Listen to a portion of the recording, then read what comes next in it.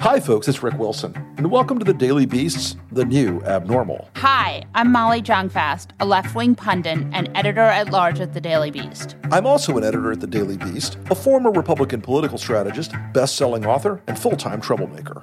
We're here to have fun, sharp conversations with some of the smartest people in media, politics, business, and science that help make what's happening in the country and the world clearer. I'll try to keep Rick to the minimum number of F-bombs and try to keep our kids, pets, and other wildlife sounds from invading our respective bunkers. Hey, folks, with us today on our 22nd show is a returning guest and all-time New Abnormal champion, George Conway. Hey, George. Hey, what do I get for this? Joy. Well, there's a beautiful smoking jacket. A smoking jacket. You get rewarded with a QAnon drop.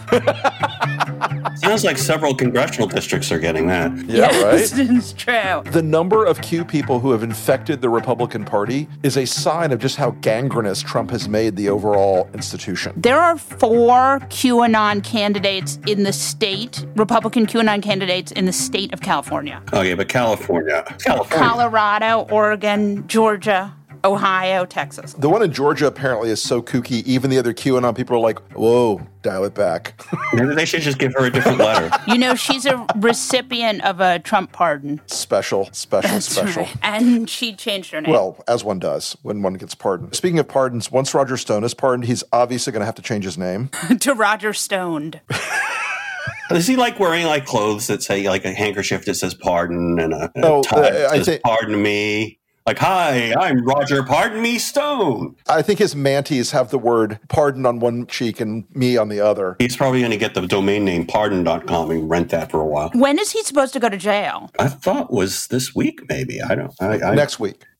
It was supposed to be this week, but they had to move it. Right.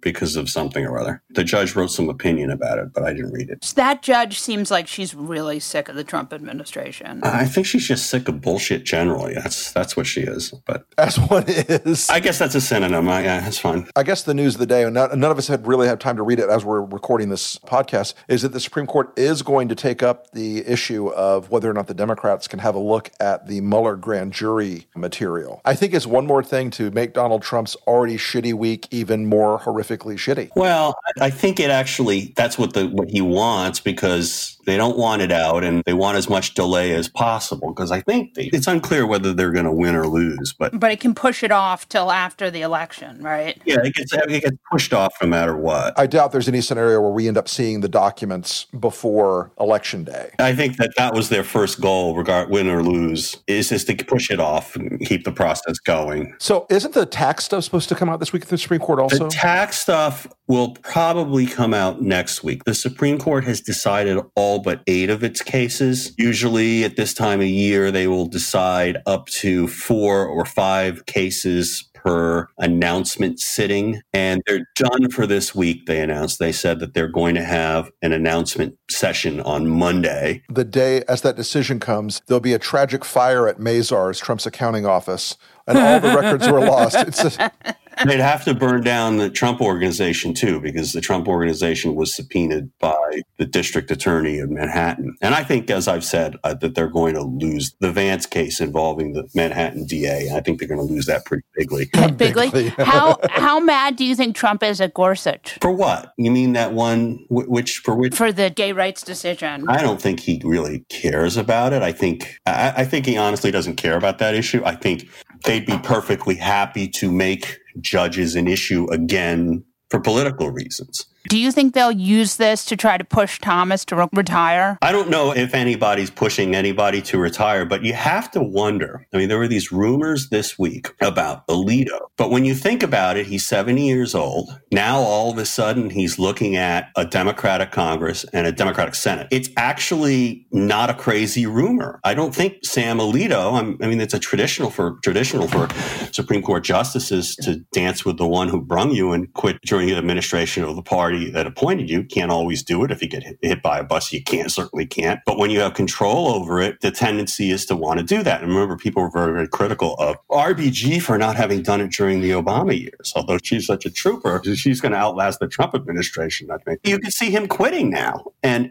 maybe even CT, because he never really liked the jobs as much as others did. I think he'd like to drive around the country in his RV, as would. Yeah, but for me, I mostly leave a trail of bodies, but that's another story for another day. Rick, this is definitely going to get picked up by the right-wing media. Continue. I hope so. So, George, when the Alito rumor was floated, of course, by Hugh Hewitt, who has become one of the court stenographers of the Trump world, and the Thomas rumors, at least the ones I saw, initially came out on right-wing media. Don't you smell a little politics in this of the Trump folks trying to gin up the base? It could be, because politically, I think from a Republican standpoint, you want people to remember the judge's issue. It's one of the reasons why he got elected in the first place. I mean, I remember being just absolutely distraught and morose that Saturday when we found out that Scalia had died. And it's like, oh no, President Hillary is going to appoint the next justice, is going to appoint his replacement. President Obama or President Hillary Clinton will do it either way. And somehow it didn't happen, thanks to, I guess, Mitch McConnell and Leonard Leo. And Leonard, the election. And that was a major issue. It was a major issue for me to support Trump. So how do you think Trump's week's been going? I mean, every week it seems like the pile gets a little higher on the guy, especially with this Taliban story, because it brings back all his memories of Russia. I will say the one thing is Lindsey Graham says he's golfing better than ever. Well, that is a relief for the country. I mean, it's amazing. Every day it's something new with him, and it just doesn't stop. I mean, this whole insanity of the Russian bounty scandal, where he's literally denying that there is any such intelligence. He's saying it's a hoax. First, he said the intelligence was bad. Then he said it was a hoax. Meanwhile, his people are saying, we briefed him on the intelligence. And you don't hear Republicans who got their briefings coming out and saying, oh, this is nothing. You don't hear them saying that. Everybody's concerned. A lot of profiles in courage right now. And instead he's saying it's a hoax. Wow. Gee. It's astounding. I want to stick on Trump's mental state because I think a lot of the stuff that's been laying down on him on COVID and the crowds and the campaign being in chaos and everything else. Yes, he's a narcissist who never gets out of his own head, but he feels the slippage all around him, I think, right now. And it just seems more evident that this guy, I don't think he's ever going to quit. Do you agree with that? I definitely agree that he will not quit, because that would be the ultimate humiliation. And what he's all about is self-aggrandizement and projecting this image of infallibility and perfectness and brilliance and strength. And to resign would be the ultimate humiliation. I mean, it's one of the reasons why he freaked out about impeachment, was he viewed that as the scarlet letter. So he's not going to quit. Don't you think being defeated is worse than quitting? Well, if he's defeated, he can take everyone else with him and blame everyone else. And say he was cheated. Right. And he can say he was cheated. He can say there were all these incompetent people around him. And he'll find some way of deludedly saying something that assuages his own ego if he loses. You resign the deep state, whatever. The Russians didn't do their job. I don't know. No one was better for Russia than me, and they did not live up to their word. No one, I'm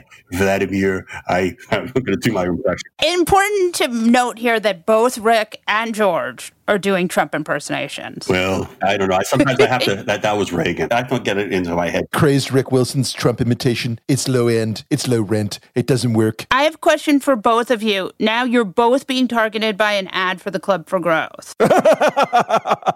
That is the most bizarre thing. Can you comment on that? What is the purpose of it? I mean, I don't even get it. First of all, the ad was stupid. But secondly, like, the only point I could figure out for it, the only rationale I could think of is that they would run it in D.C. just to curry favor with Trump the next time they say Trump should do something. That's the only thing I could think of. I'm worried it's going to hurt your presidential run, George. I feel like the nomination is already out of reach for both of us.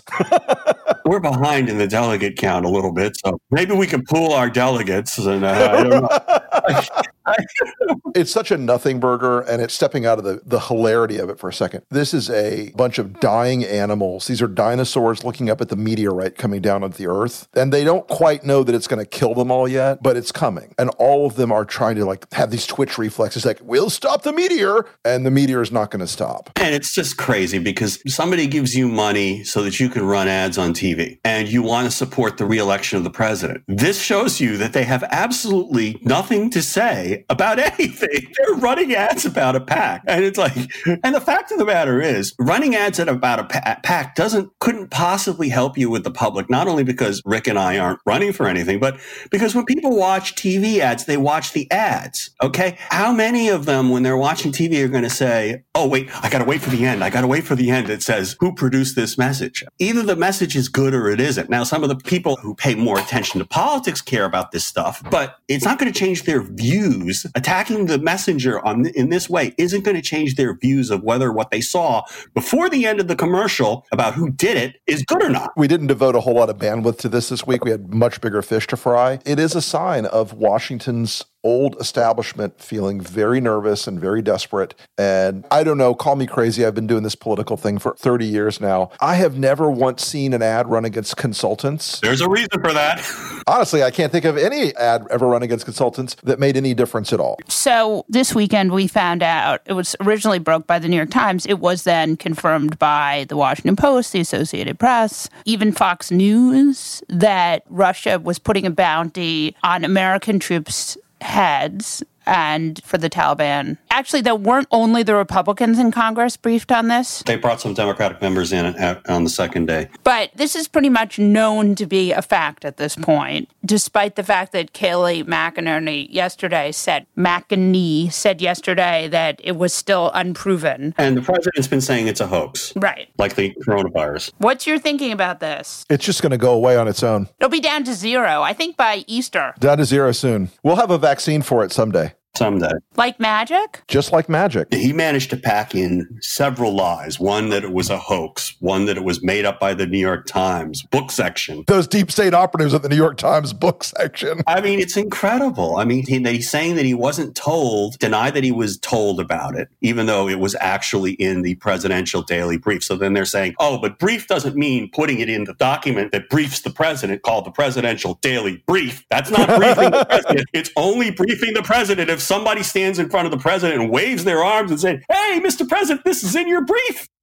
They acted out as a little play. They got to pantomime it or something. They have to play act it. They have to play act it. You know, where you got a guy dressed up with a turban. He's the Taliban, and you got a Russian guy handing him dollars. That's a brief. They didn't brief him. They didn't.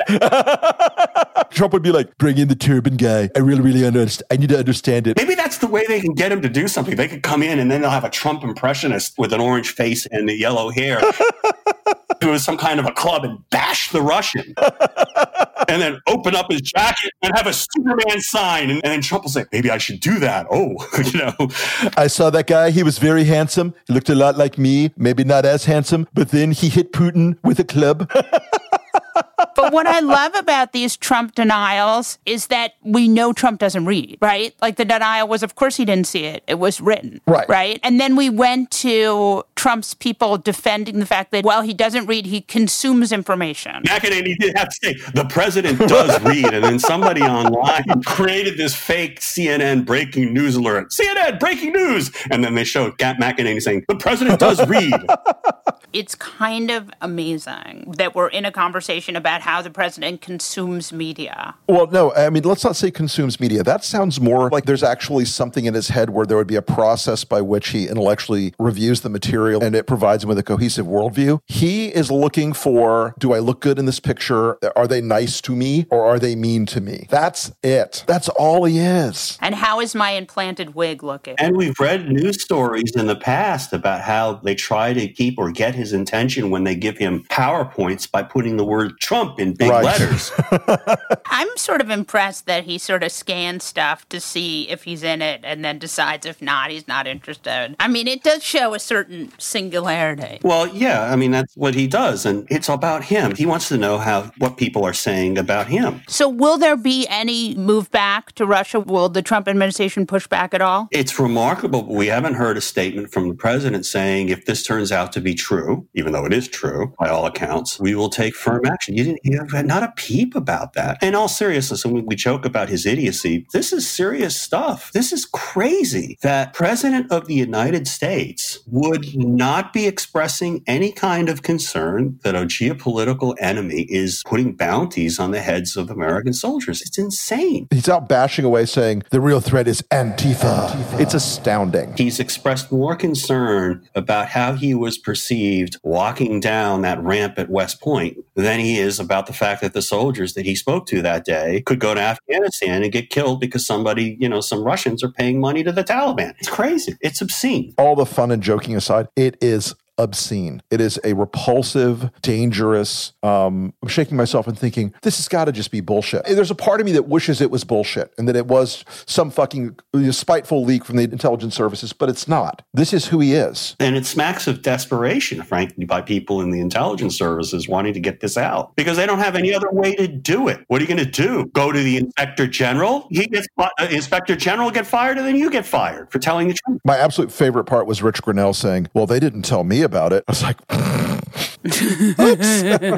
So Rich Grinnell is now in the campaign, right? Yeah, I think he's in the campaign now. The way they seamlessly move from intelligence to campaign is really something. Well, I wouldn't necessarily attach the word intelligence to Grinnell. He was just there as a spy for the Trump campaign and for the Trump enterprise. There was no national security reason for him to be there. He was in the White House for what, like 60 minutes? A hot second. What do you guys think will happen to people like Vindman and Lisa Page and Strzok and the people who have been like lifetime career intelligence, foreign service people who have been pushed out by Trumpism? Can they come back to the government? Maybe someday in the next year. I think two things have to happen, Molly. I think first off, you have to beat Trump. And the second thing is you're probably going to have to about a 2-year process of hosing out every agency where these people have burrowed in and have started to influence the way. There are a lot of very bad actors in this equation, and it's going to take some real work to shove them out the door. It has to be done. I'm going to put George in charge of that. He's going to be named Witchfinder General of the Biden administration. No, but that's true. That process probably is going on right now. It happens at the end of a lot of administrations where people who had political appointments that, of course, would end up terminating at the end of administration go and become civil service jobs at high levels in the administration. And so it'll be interesting to see with what extent that phenomenon is going on now. They reformed it a little bit during Obama, but I'm hearing there are still people, they're mostly lower level. They're Schedule C type, not the SES types, that are trying to convert and stay back as sleeper cells. So it should be a high priority of the Biden administration to root out vanilla ISIS. Vanilla ISIS. Hey folks, joining us today on The New Abnormal is Ben Stiller. He is not only a great guy who serves as a UN ambassador, but you might have seen him in a couple of movies here and there, like Zoolander, the greatest movie of all time, Tropic Thunder, and also Tropic Thunder, which is my favorite movie of all time in terms of comedies. And of course, Meet the Parents and a million other things. Ben, thank you so much for being with us today. Also joining us today is Matt Wilstein from The Last Laugh. Hey guys. Hey, Matt. How's it going? So I have a lot of questions for you, but you've worked on and directed some of my favorite movies, but also you've done a lot of satire. And I'm curious, you once said that Trump is like a villain in a Naked Gun movie. Do you think it's harder to make art in a time of like preposterous politics? Well, honestly, I don't know if it's the politics as much as just the atmosphere of the political correctness now and everybody being afraid to say something that's offensive and, rightfully so in most cases. But comedically, I think it's definitely challenging. I haven't been out there really doing it for a while in terms of movies or sketch comedy or anything like that. So I think it's much tougher now. And when I think about movies that I've worked on in the past and I look at them now, definitely there are jokes and scenes and things that I go, I don't know if we could have gotten away with that today at all. Just so you know, we're both enormous Tropic Thunder fans, and it gets way too many references. There are some jokes in there that would be hard to do in 2020, I guess, right? Yes, for sure. And I mean, I think it would have been it never would have gotten really approved probably just to be financed as a movie now, which, I could understand contextually. But at the time, that's the thing to me that's so complicated about how we approach what's appropriate and what's not in terms of the time frame that it was made. It doesn't necessarily mean that anything was more appropriate at another time, but you have to look at the context and realize, well, that's what was happening. And so, but I watch things things now through my daughter's eyes, who's 18 years old. And, and she's very, very aware of things that are offensive and things to me that I'll go, oh, wait a minute, that's not okay. and she's like, that's awful. That's horrible. And I'm like, oh yeah, I guess you're right. Shit. And I see it, but it's a totally different lens. And I think also, you have to be able to draw the line somewhere. And that's the challenge for comedy people is, where are you drawing the line and how can you still be able to make fun of what needs to be made fun of in terms of how people react to things as human beings. Right. I guess it's that old phrase of you'll know who's got power when you can't make fun of them. Yes. Uh-huh. I think what Molly asked was an interesting question. It's like in this time of like he is like a comic opera villain in the White House. Yeah, it's so over the top now. It's just insane. I think it's really insane. I mean, it's very hard to parody. I mean, I think there are people out there who we see on Twitter and Instagram who are really funny, like Sarah Cooper, and who found ways to show how crazy it's gotten in terms of what is accepted. But sketch comedy in particular right now, I think has a voice in terms of really being able to underline all of the hypocrisy too. But in terms of like being able to satirize and go over the top, it's pretty hard because it already is over the top. There's also like an underlying sort of sense of like it's funny, but it's not funny too. So, right, yeah. That's why I do think that shows like The Daily Show and political satire is so important right now. And I think that's where I think people are connecting is because it's a way to just kind of not only to vent, but also to show how crazy all this is and just to really step back and go, this is not normal. And I guess the sketch comedy stuff that would have been possible in this time is also the COVID stuff has just blown it all up in terms of being able to do things like SNL or other bigger format comedy things. These guys are all still doing their bits, but they're doing them from their webcam, their attics and stuff. Yeah, which is really interesting because I think you see how inventive people are and how funny people are anyway, even without all the trappings. And also, I think these comedians who've emerged on Twitter and Instagram who are doing their own thing, like Sarah, are kind of having a chance to really shine. It's like kind of more egalitarian in a way because people are able to kind of go to different places for comedy. I think Twitter for sure has definitely been a place to go for that. It's sometimes dark comedy on Twitter. Yeah, well, I have a very love-hate relationship with Twitter. I don't know. Welcome to our hellscape. My friend the other day was saying he heard this term. Have you heard this term, doom scrolling? Yes. Well, basically what I think I do every day, which is like, I get on Twitter and I start scrolling, looking at all the bad news and like looking for, what's the next crazy thing that happened and what's this worst thing that happened with Trump and all of that. I mean, I find myself falling into that, really. It is definitely an addictive thing, I think, on a certain level. It's watching a train wreck. I mean, you can't look away from it sometimes. Yes.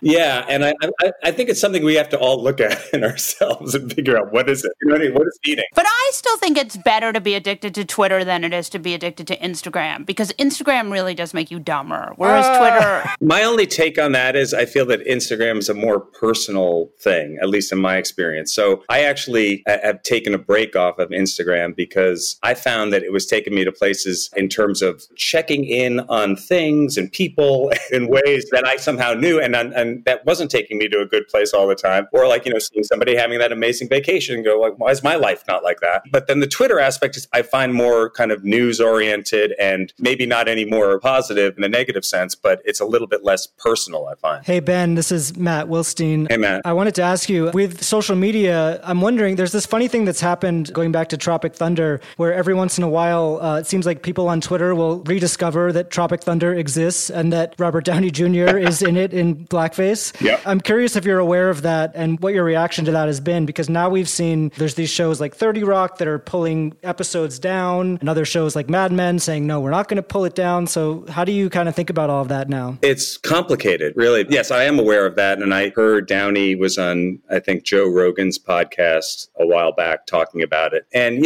for me, it's the context of it. I totally see, like, that's why I was saying, like, right now, today, Tropic Thunder probably would not have been made because it would be, the atmosphere that would just feel wrong. It would be tone deaf right now to make it. But at the time we made it, it was very clear in terms of, for us, the idea behind that character was an actor. It was making fun of an actor who would go to any lengths to win an award. And for me, that was always the very clear idea behind it. Now, does that mean that necessarily now I would do it today? I probably wouldn't because I would know that the atmosphere today would be like that would feel wrong. But at the time, it was very clear that that's what we were doing and felt okay to do it. Now, I'm not saying that that's okay to do for for, that doesn't mean blackface is okay. Blackface is not okay, but it's probably never okay. So I have no leg to stand up and say, well, but that character's doing that. But for us, it was really clear that this is making fun of an actor who take on any character just so that he could win an award, because actors are so self-involved. And I think when we were casting it, it was really clear to me that there were only a few actors who I think an audience would buy doing that and not find it offensive. And, to be honest, when we made the movie, I took the movie to the local NAACP chapter in LA and showed it to them because I wanted to get their feedback before we released the movie. And that went okay. And then what I got blindsided by was the Special Olympics came after me for playing Simple Jack in that game.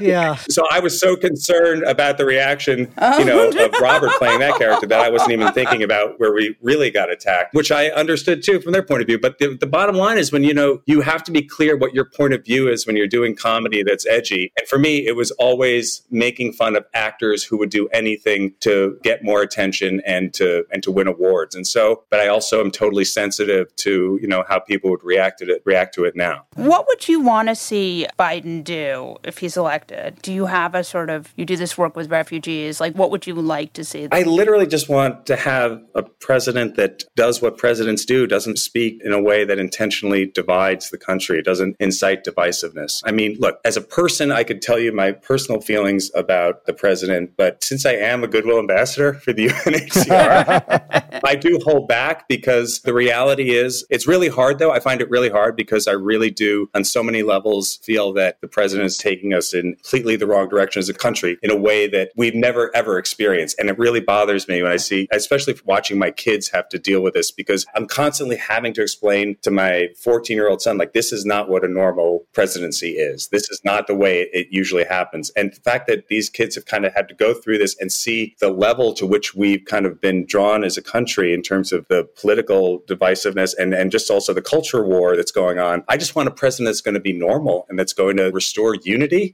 and is going to support the ideals of what it means to be an American, which is equality and justice, and not be constantly being political. And I think maybe it's a low bar, but I think right now that so many people just want that. Ben, I have to ask you about the very long and strange relationship between Trump and Derek Zoolander, because I don't know if you remember. A couple of years ago, you sent me that audio of Trump reading the tweet where he says he's being like really smart, and you read it as Zoolander. I loved that you did that. He was actually in the original movie with Melania on the red carpet in that scene. So what do you remember about his cameo in that film? Well, we were shooting at the now defunct VH1 Fashion Awards, and that's where that scene took place. And so we shot at the real Fashion Awards, and basically as people were coming up the red carpet, we pulled them aside and asked them to talk about Derek Zoolander. And so Trump and Melania did that. There were so many movies that had like a silly cameo from Donald Trump in them. He became sort of like a Home Alone. It's like kind of like a thing. You get Donald Trump, he represented a certain thing. I've had people who reached out to me and said, like, you should edit Donald Trump out of Zoolander and all that. But at the end of the day, it's kind of like, again, that was a time when that exists and that happened. There's a funny story that Chris Matthews told, though, about that he was interviewing, and he kept on telling the story on the air. He was interviewing Trump during the campaign. He told it a few times, which was that he was interviewing Trump during the campaign, and there was a commercial break, and Zoolander 2 had come out, and Zoolander 2 was a big bomb. It didn't do well. And Trump started talking to him during the commercial break. They were talking about like nuclear arms or something, or what his stance would be with the Russians. And then they got to the commercial break, and Trump brought up Zoolander 2 to Chris during the break and started talking about why he thought the movie didn't do well. And he started going into detail with him about, it's not that the movie wasn't that funny. It's just that in the culture, people don't care about male models anymore. And so the audience has changed. And Chris found it so interesting that he was so fascinated about why Zoolander 2 didn't do well, as opposed to what did he do with the Russians and nuclear arms proliferation. I'm shocked that he didn't think it didn't do well because he wasn't in it. I'm sure that might have been part of it in his thought process too. And anyway, Chris told it a couple of times on the air. And of course, it was so, for me, having to go through the movie coming out and not doing well, I finally sent Chris an email saying, can you please stop telling the story about how bad Zoolander 2 did? It's hilarious and yet terrifying. That's great. Yeah, but I do think like he is obsessed with pop culture. I mean, everybody has their own theories about why he wants to be president and whether or not he still wants to be president. But I think it's gone so far now where people's lives are being affected. And really, to me, it's not funny anymore. It's kind of just like, it's a little bit insane. Oh, no question. Yeah. And just on the UNHCR front, for me, what I'm involved in a lot, and I've gone and talked to Congress about it too, is trying to change the U.S.'s attitude on resettlement for refugees, because under this administration, it's been turned down to the lowest level it's ever been. And I think, what's more concerning to me is the rhetoric that's used by the president and really echoing other leaders around the world, that this anti-refugee rhetoric that really turns them into this sort of like feared other. And I think that's, to me, is the most concerning thing of all, because it really does affect people's lives in a very real way. I think you're right. And I go back to that. We talked about New York a little while ago, but it's also what America was. We were this propositional nation. Anybody could come here. Anybody could adopt this country and become us. And that seems like that's in the past. Yeah. And also that's who we all are. I mean, that's what the country is made up of, unless you're a Native American, and we all came here at one point or another. There's just that reality, and the reality that refugees contribute so much to the country and to any country they go to and come to in terms of economy and all of that. And there's so many positive stories. And so, there's just like a feeling now. And by the way, when I reach out to people, like sometimes I'll engage people on Twitter about that stuff. If you get the snarky comment about refugees, and when I start to engage people one-on-one, I usually find that very quickly it becomes very friendly and human. And a lot of times it's because they appreciate that you're actually acknowledging them. But I think there's also this reality that we as people are good and want to do good. But when we're pushed to that fear place, that then people sort of like your hackles go up. And I think that's my concern, is that when you see the president retweeting images of people being mean to each other or people with guns on their lawn, no matter what you feel about it, it's just, there's nothing positive about that. It's a tone problem for sure. Yeah, Ben, since you've been doing so much drama recently, was there a fun release in getting to do those live shows on SNL as Michael Cohen? You ended up doing like 5 of them, right? Yeah. And, when you get the call from Lorne to do it, you have to show up and do it, right? So at first it was like, I hadn't done a live show for a long time. There's something about doing SNL that's really, really fun. And it's also really, really scary, because it's just the reality of live television. And also it's SNL, so you want it to be good. The process on doing that show is so crazy, because it's being rewritten to the last possible second. And then there was the reality of Michael Cohen. And so I'd be watching in the news as everything would be going down with him, and going, something would happen during the week. I'm like, I'm going to get the call on Friday.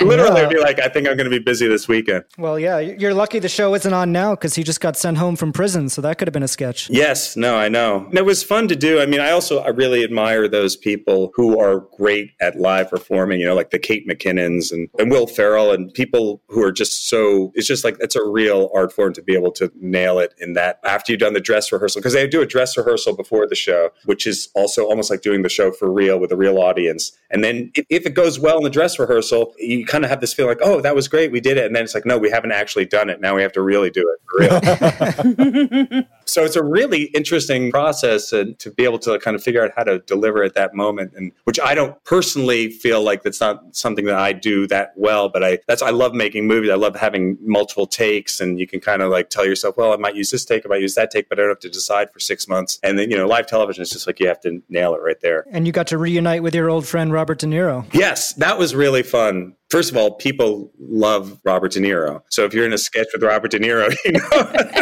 you know when he comes on. I mean, no pressure. No, but it's great because he's so great and so beloved. And also I love how outspoken he is about how he feels about what's going on right now. When he just shows up, he doesn't have to do anything. I remember when we did that first sketch, when they revealed him on camera, the ovation lasted for like a minute or something, So it's great and with Bob, it's just fun because you're never not happy to be in a scene with Robert De Niro. It's never not, exciting for me. So even with COVID, what are you working on? Well, I was about to do a series for Apple that we were about 4 or 5 weeks from shooting, that I was directing and producing. And I guess we're still working on that and trying to figure out how to go back to that, because people are starting to talk about working again now pretty seriously. I've been really enjoying, though, having time, being lucky enough to be able to hang at home and spend time with my family and not have to go out and be kind of working all the time. I'm fortunate, as we know, most people, who are affected by this, the positive aspect for people who are able to not have to worry about their income is that, there's a lot more time to connect with people that you don't necessarily, you don't spend that time doing when you're in the flow of life. So I'm,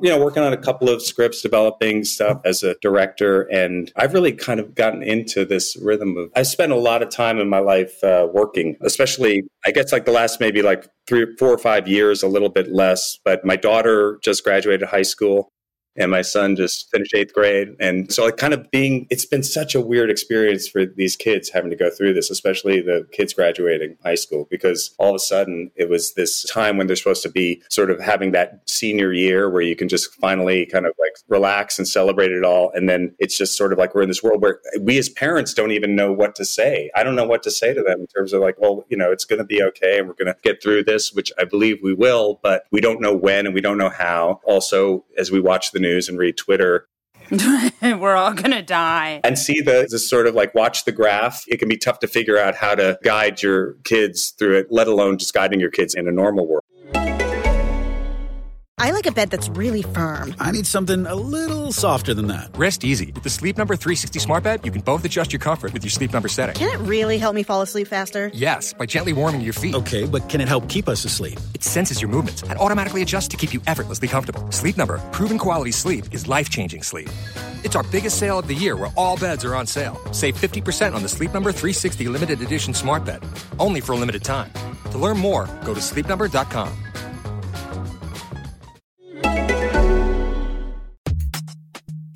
Want to get safely back to business during COVID-19? I sure do. There's an app for that. iAuditor by Safety Culture will help keep your coworkers and customers safe. It's a simple safety checklist and inspection app that anyone can learn within minutes. I personally love checklists because I'm a little OCD.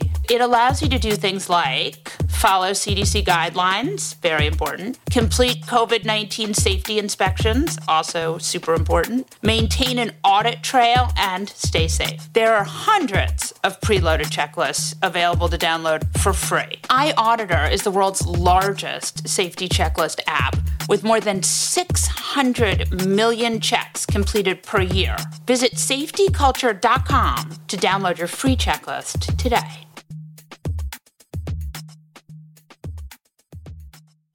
Too. Support troublemakers like us who speak truth to power. Believe it or not, your actions speak louder than our words, and our superegos can get very loud. Visit newabnormal.thedailybeast.com to sign up and become a Beast Inside member. So now we come to the most exciting part, fuck that guy. And we're going to let our guest tell us his fuck that guy first. George Conway, who is your fuck that guy? Tovarish Trump. No way! Yeah, you would never guess it. Tovarish Trump. Comrade DJ Trump, who doesn't give a damn about whether our soldiers are being killed because Taliban are being paid to do it by the Russians. He wins this week by a mile, as he does with me every week. That and his complete failure on the coronavirus front, which is going to be getting worse over the next few weeks because of him. There's just no competition as far as I'm concerned. When Fauci said that on Tuesday, that was unbelievable. No, it's depressing. It's sadly, unfortunately, very, very, very believable. Speaking of the COVID response, my fuck that guy is a former spy novelist named Alex Berenson, who has become the sort of preeminent coronavirus truther, largely because Tucker Carlson has given him a platform on his show. The Tucker Carlson White Power Hour? That's right, the Tucker Carlson White Power. By the way, when Tucker Carlson runs for president, this is like my nightmare fuel, and you know it's going to happen in 2024. Yes, he's going to run for president, I assure you. And Eric Trump will be his running mate. Oh, don't say that. No, you won't. Can you imagine Eric Trump in Iowa? I can't imagine Eric Trump in anything but an orange jumpsuit. The Trump kids are never going to jail because it's gone to that too stupid to collude kind of, they don't have the intellectual capacity to be held accountable. But anyway, so this former spy novelist is just pumping out coronavirus misinformation and is also, and I think this is maybe the most dangerous part, is also very anti-mask, which seems like an insane position today. Have you met Trump supporters? Rick Wilson, who's your fuck that guy? guy. My fuck that guy this week is a guy named Clint Lawrence. Who? Clint Lawrence. This is a deep cut. This is a deep cut. Clint Lawrence was pardoned by Donald Trump recently, and he was convicted of second-degree murder by the Army. Clint Lawrence is the worst kind of example of a military leader. He's deployed overseas in Afghanistan, and the reason he was brought up on second-degree murder charges was because he committed murder. You mean the murdering? Yeah, the murdering, the criming. He was also engaged in doing things like directing his people to shoot at civilians and saying things. It's like funny to watch those fuckers dance. Anyway, this guy is a war criminal, and he is about to be converted, I assure you, into another hero of the Trump universe. President's pardon of him is, when you read the stories, it's just the guy was so far outside the rules of engagement and the laws of war that only Donald Trump would look at this and say, that's my kind of soldier. You know, he destroyed the lives of the people in his platoon. And It's like Mike Flynn. it's very much like Mike Flynn. But Clint Lawrence he's about to become a star in Trump world because he is a war criminal. And I find the whole war criminal issue to loom even larger now that we've got the Russians paying bounties to the Taliban to kill our guys. So Clint Lawrence, you're my fuck this guy for today.